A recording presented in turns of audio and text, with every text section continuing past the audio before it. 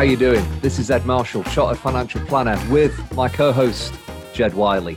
And this is Mindset Marketing Money, the podcast you literally cannot afford to miss.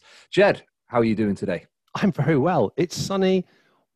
Everything is completely right with the world. You know, we're all good to go. Yep.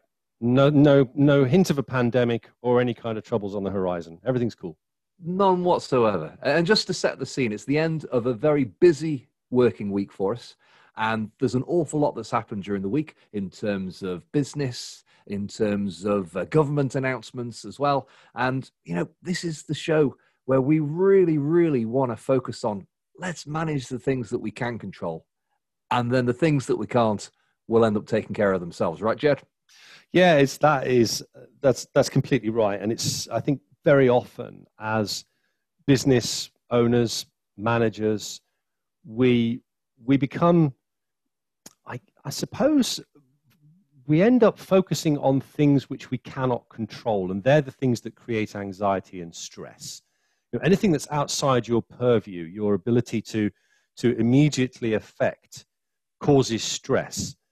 And I've often felt that, you know, in all of the occasions where I've been stressed, it's because I haven't been able to control the circumstances of that stress. Whereas focusing on the things that you can control, and literally the only thing I can control is me, right? I can't control any of the external elements out there. I can't control staff. I can't control customers. I can't control other people's decisions. I am completely powerless in that respect. But you are the one variable in life that you've got some influence, some direct influence over. Yeah, that's it. It's just me. And so, I mean, that's interesting because it makes you responsible. That sense of control, of just being able to control yourself, means that you're responsible for all of your actions. You may be able to influence things. That's different. You don't have control over those. You know, I might be able to talk to a customer and suggest a way forwards for them and an approach, but I can't actually physically make them do it.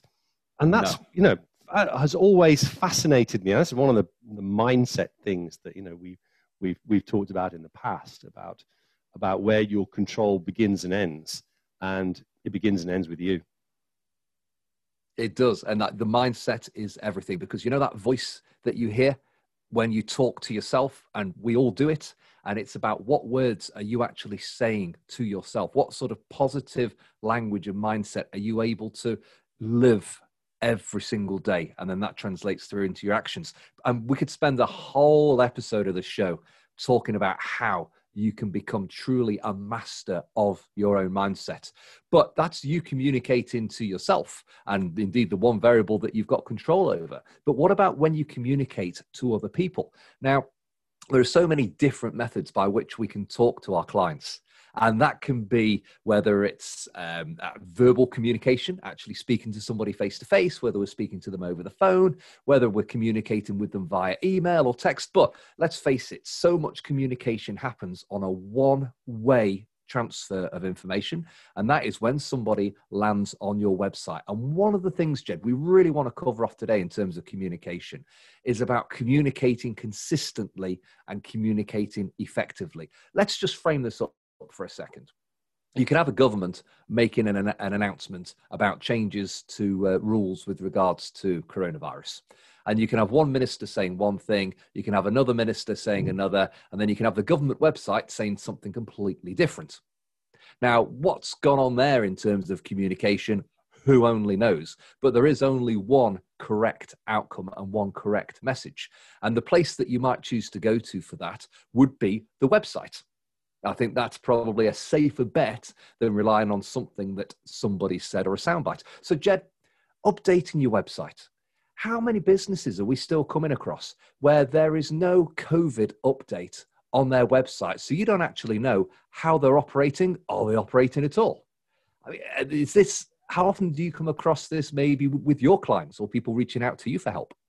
Yeah, it is a pretty frequent thing, actually. Although lots of people have successfully put COVID statements up there, that sometimes they don't necessarily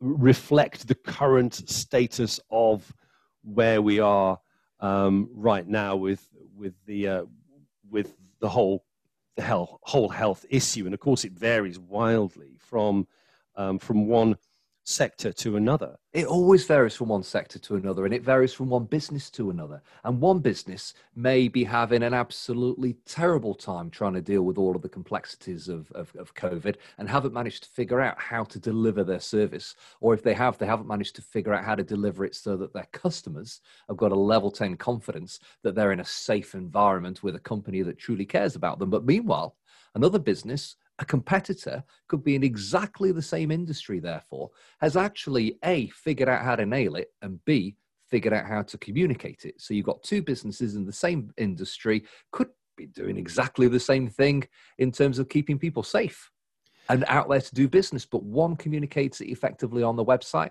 and the other doesn't. So who's claiming the market share and who's going to be generating the revenue right now? Yeah, precisely. And it's very much down to how well the business empathizes with the customer. And this is not just at the heart of communication on a website, but it's just at the heart of marketing. It's all about empathy, your ability to put yourself as a business owner actually in your customer's shoes and see the world from their perspective and understand what they want to see and hear from you. And so often we find that businesses flip that around 180 degrees and they want to talk about themselves, because the reality is that we all want to talk about ourselves. That's just the nature of being a human being. You want to talk about yourself. We're self-focused. That's perfectly natural.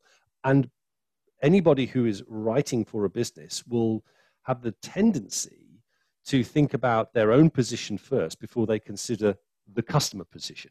But that's actually, it's the customer position, which is the most crucial element. It's the thing that is the light and dark between success and failure on a website, or indeed any communication that you've got going out. So customer position, but even another word to use, perception. Because we might think we've got something nailed, but the customer's perception of whether that's the case or not is very much going to be rooted to their view of the world, their values, their beliefs. And it's a wonderfully liberating thing to be able to actually, A, figure out what it is that your ideal clients feel and think, and then B, be able to figure out, well, okay, I can communicate to them effectively to let them know we've got their backs and we're ready to do business with them, and to have fun being able to communicate, to have that resonance with them. That resonance it's so important because it breeds confidence.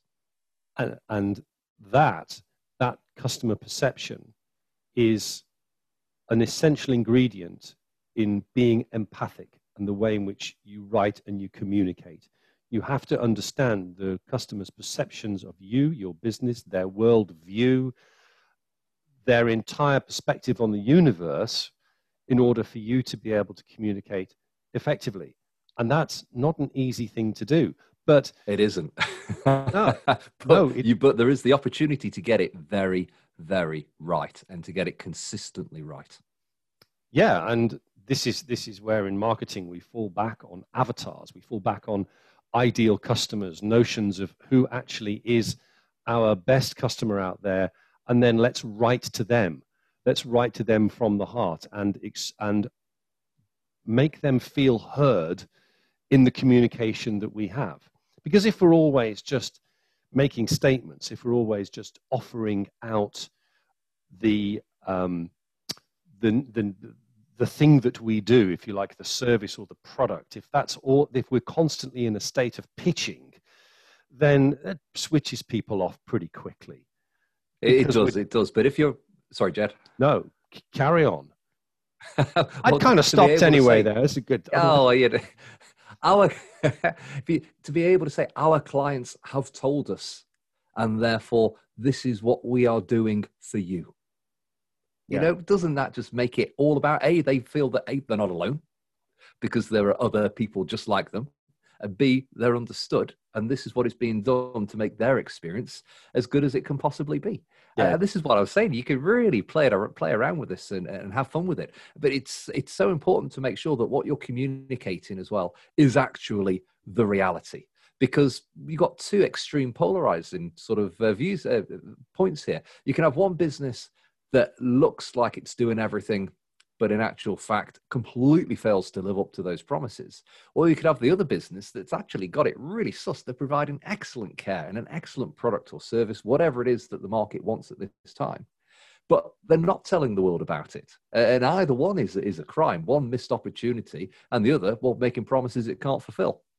Yeah, and we all know the story of VHS versus Betamax. If you're old enough like me, and you actually remember Betamax coming out, as I'm sure there's people listening to this going, "What is Betamax?" Right?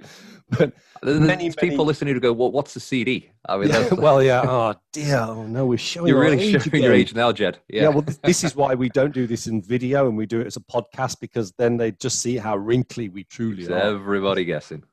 I'm older than you, so I'm putting you into my camp. That's unfair, right? Okay, but many years ago, back in the mists of time, I think in the 80s, there were two competing systems that enabled you to record stuff from TVs. One was VHS and the other one was Betamax. And everybody knew that Betamax was the better of the two. It had better quality.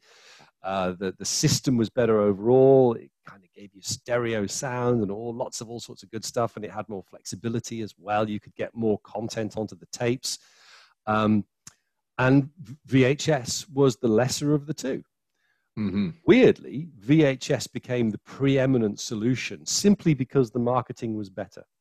And it just got itself out there. It got a foothold into the marketplace. Everybody started talking about VHS. They made a terrific success of the marketing, and Betamax waned and eventually died. So it doesn't mean automatically that because a business has a better solution, a better product, that automatically it's going to be successful. Because without that major component of effective marketing and decent communication backing up that marketing, then there's every chance that it could fail. So it becomes so critical to any business, the whole communication equation.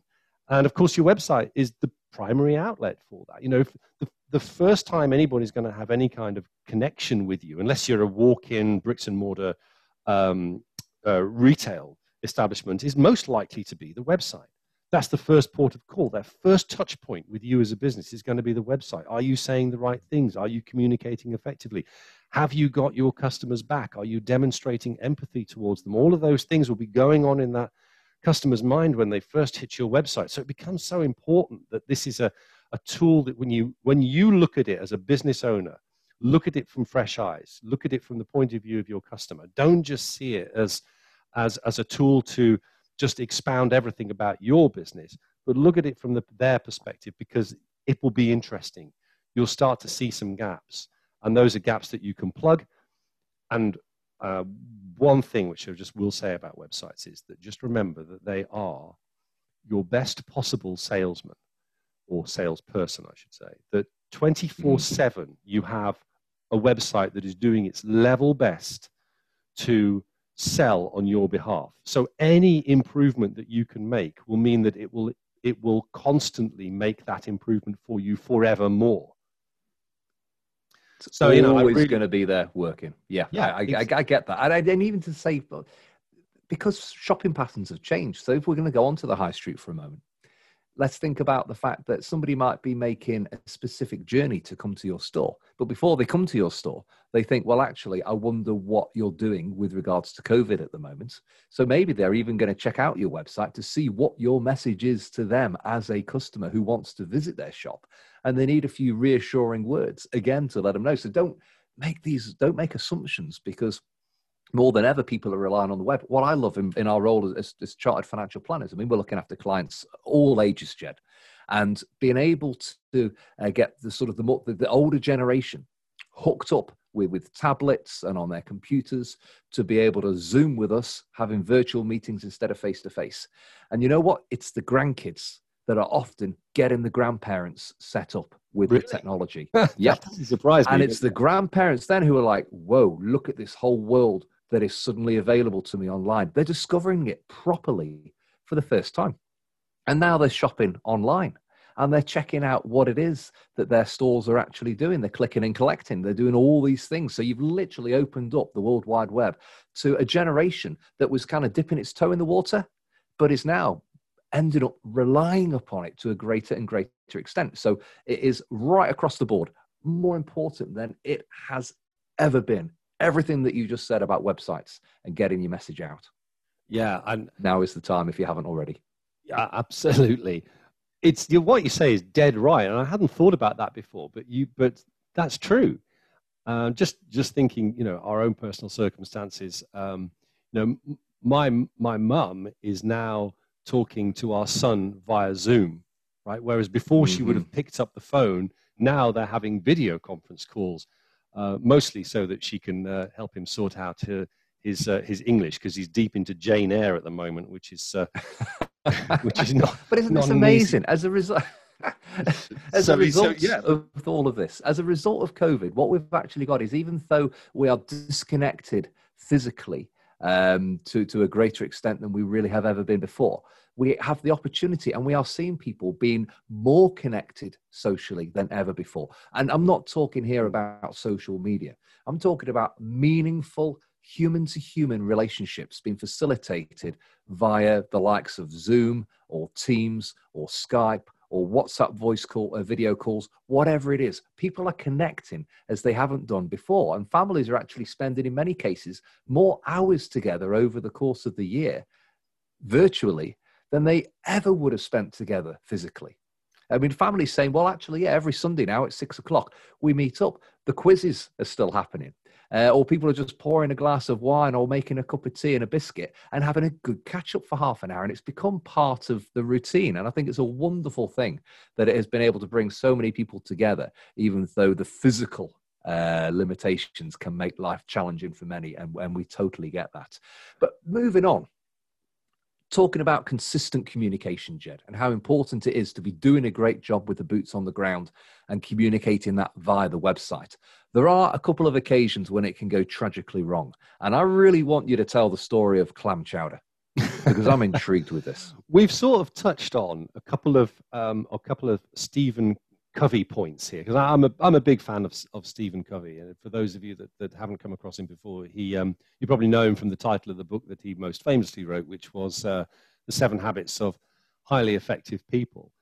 And interestingly, one of the things that we've just been talking about communication and empathy around that, is one of those habits, which is seek first to understand and then to be understood. In other words, listen first, then speak, right? Get a sense of what the other person's view of the world is, and then talk about your own.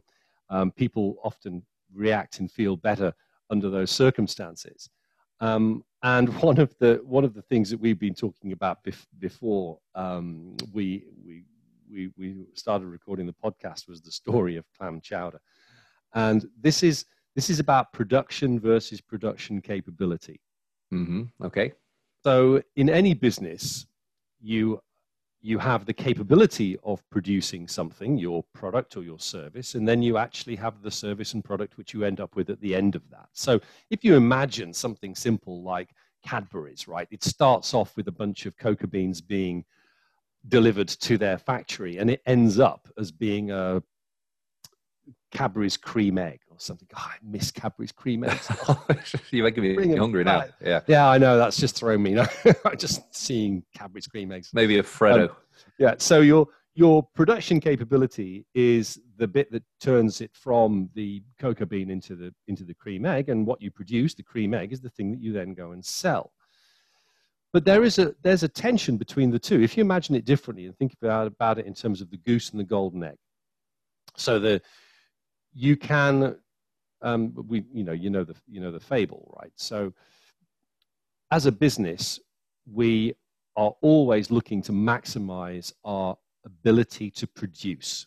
So we want to run the machinery as hot as possible. We want to get the maximum out of it. We want the fastest ability to be able to produce the thing that we can then sell, because that means we've got more to sell. Absolutely. I want greatest efficiencies for minimum cost. Precisely. I'm the business owner. Yeah. So how do we do that? Yeah, that's the mythical point that we want to get to, right? Yeah, of course. There's a payoff, unfortunately, and it's very rare to see it. And the payoff is that if you run the machine hot all the time, so for example, if you have a piece of machinery and you just run it at 150%, well, your production capability goes sky high and your profits will go sky high with it. But unfortunately, that machine will wear out. Suddenly you'll have downtime. Then the production capability falls to an absolute minimum. And now you may be even in a worse situation because you've got to replace the entire piece of machinery, which is completely hammered, rather than just maintain it, which would have been better. So yeah, and predictably, you haven't built in any spare capacity because you've been running everything as ramped up as high as you possibly can. So everything's going to come to a bit of a grinding halt. Yeah, and businesses do this with people, actually. They do. Because they run their good people up to the very, very maximum of their capability, and they'll have them answering emails at home, and they'll have them, working late, and it'll become a culture, and very quickly it's not something you can escape from, and people get burnt out and they move on. And then the business wonders why good people are leaving or moving on, and actually it's because of the way in which they've been treated, and they're being seen as a production machine, but you can actually only run that machine hot for so long. And the real life example of this was a company over in America, and this is a story that I am retelling from Stephen Covey, and this is the story of this restaurant, and I forget which city it was in, but it produced the most incredible clam chowder, and it gathered a reputation for it, and people would just queue from blocks and blocks and blocks away from it, and during lunchtime, and they would queue because this was just an amazing product that this restaurant produced day after day after day. And eventually the owner Upton retired and handed it over to somebody else, and the new owners came in and they thought, hey, you know what, we've got this amazing product and people are queuing for miles and miles and miles, but actually we can make more profit out of this. Because if we kind of water it down and don't use such great ingredients as we did before, then it won't cost us as much, but we'll still be able to sell. And then, our profits will go sky high. And actually, that's exactly what happened. So the profits soared, obviously, because they'd reduced their costs right down to a minimum, and people were still queuing for the stuff. But it had an interesting effect. It created a disbelief in the people that were buying it, because they got it and they tasted it and it wasn't quite the same as it was before. But it maybe was just a bad batch. So people would overcome that. And what was happening day after day, week after week that this continued, was that their loyalty as a customer base was being tested. And it takes a while for people to acknowledge the truth, because loyalty puts the brakes on that. And it takes repetition before you realize, actually, hang on a minute, something has fundamentally changed. Yeah, don't take advantage of your customers, because loyalty and habit are two really, really powerful things that you have, available to you. You have an emotional bank account with your clients. Think about it this way, as an emotional bank account. And you deliver great service, you deliver great product, and good value for money, and you're topping up that bank account all the time. You've got a nice, healthy surplus balance in there. But you know what? Occasionally, you're going to get something wrong. But you can make a withdrawal out of that bank account, and you're still okay. You've got a good balance. But you keep on making withdrawals, that habit, that loyalty, that's only going to last so far. And when you get into negative territory, when you get into that overdraft, well, you know what? It starts getting very expensive to put things right at that point. Exactly. And for this business, they lost the trust of their customers. And they lost it so fundamentally that the customers then decided that actually this is how it's going to be. This is how the clam chowder is from now on. And they accepted that that's how it was. But they rejected it. They rejected it, and therefore their sales disappeared. So for a while, their production capability was sky high. But then eventually the chickens came home to roost, and it died completely. And in fact, the business went under after that. And the thing to remember about this, I think, is that customers are always volunteers. they're always raising their hand and saying, okay, I volunteer to have your service. And part of that is the exchange of value between you and them. You give them something, they give you money. But how you treat them is so key. And if you step back and see your customer base as volunteers who are prepared to use you when they could use others, and they're prepared to put that loyalty on the line and accept the idea of the emotional bank account between you and them, then you feel differently about them, because you feel more respectful towards them. Because if they're volunteers, they can choose to volunteer with their feet and go elsewhere. So that idea that for a while you can increase your profitability by messing with your production capability, as the clam chowder restaurant proved, ultimately is unbalanced, and it will throw people out of your business because they will see that in reality you are doing them a disservice.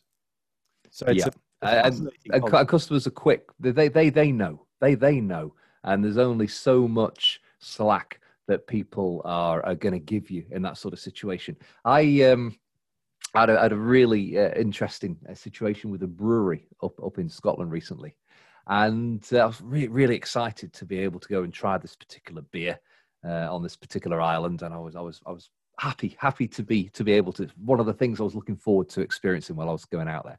And so I'm going to go to the brewery. I can't get a brewery tour because of COVID. That's fine. I'll look forward to going to the shop and checking out the different beers. And I've noticed they had a couple of their beers in the local supermarket a day before. And I bought a couple, and I thought, this beer just tastes wonderful. It was a very, very good price as well in the supermarket. I go to the brewery shop. The bottles are 20% more expensive.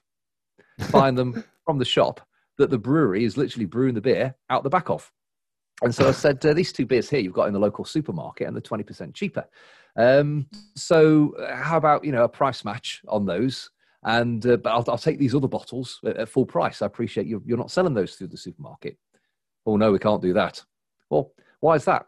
We just can't. So you're going to insist on selling me these bottles at full price when I can go to the supermarket, who you've had to sell them to, who's selling them at a cheaper price than you? Yes, in a nutshell. I say, do you want to buy them anyway? Was the question. No, out of principle, I cannot pay you 20% more for these two beers when I can go to the supermarket that you've probably sold them to £1 a bottle less and I'll go buy them for cheaper. So talk about looking after your customers. There was an expectation. And there was an expectation, absolutely sort of. So now, I still like the beer, but I've got a bit of a bad taste in my mouth, really, because a business could be so badly run that kind of thing can occur. It kind of comes back to the clam chowder. It's taking people for granted. So kind of like, well, yeah, I like the beer, but my impression of them as a brand now has been unfortunately kind of severely tarnished because of that complete sort of mismanagement, in my view, of how to treat a customer. Oh, I just hate that when you just feel so stitched up, and it's unnecessary as well. And it's very often it's because of businesses or staff being fearful and not wanting to mess with something as fundamental as price. But somebody should be looking at that and making a decision, because as you correctly point out, where you've got price differentiation in the marketplace, which is so obvious, and on a Scottish island, you're going to find out pretty quickly that there is as well. There aren't that many you certainly do. For it. Yes. Then you are just drawing from that emotional bank account of loyalty and trust before you've even put anything into it. It's going straight into being overdrawn right away. Jed, you have just summed that up beautifully. That is the lesson you've made: a withdrawal from the bank account before you've even put anything into it. Yeah, and I think it goes back to the point that we were making at the top of the show about empathy, and that is, you recognize as a business not to do that when you have empathy for your customers, because you wouldn't do that. You wouldn't want that done to you, right? You want people to feel understood. And at this time, people want to feel understood more than ever because of the uncertainty that's out there. We know that consumers, people, the public, you and I, we want to feel understood. We want to feel loved. We want to feel like we are treasured, that we're appreciated, and we look for pleasure in places that we perhaps wouldn't have looked for pleasure, in the past. We enjoy little things a lot more than we would have done before, because in many ways, lives have become simpler. So as a business, right now, it's your opportunity to be making lots and lots of awesome little impressions, because at some point, this global economy, not just the UK, not just a Scottish island, this global economy is going to gain mega traction. There's never been more money in the world than there is right now. It's just that the velocity of money is moving real slow, and the global economies are kind of stagnating. But at the point that we get traction going within the economy again, and that's because infection rates are down, treatments are there, vaccines, everything else, we are going to see an explosion in trade. And you want to know that you have been doing everything that you can do in the intervening period to be building all the goodwill and all the loyalty with your customer base that you possibly can do, increasing your market share, getting ready to capitalize on it. And that is what we need to be focusing on for our next episode, because I really want to talk about the global marketplace, and I really want to talk about what it's going to be like when we start coming out of this, because it's looking big and it's looking very, very exciting. Fantastic. That's a really good summing up, Ed. Thank you very much for that. And we will be looking at this global marketplace, because it's going to affect us all. Even if you don't see yourself as part of that marketplace right now, you are really, and it will affect you. So you'll know where it is geographically you want to be pitching, but you are, by definition of having a presence on the web, open to the world. Absolutely. Perfect. There we go. Then. Lined up for the next episode. So folks, thank you so much for listening. Don't forget to subscribe so you don't miss an episode. We will see you. Yeah, I keep saying this at the end of these episodes. I keep saying we will see you. And yet I've already talked about the fact that you don't want to see me. All right. That's the last thing that you people... Especially not today, Jed. So, especially today. Oh, thanks for that. 4:15 on a Friday afternoon. Yeah. Folks, the week shows. We shall talk to you again very soon. And if you get an opportunity, do subscribe. Drop us a line. We're always interested in hearing back from everybody that listens to the show. So take care of yourselves. We'll see you very soon. See you again soon.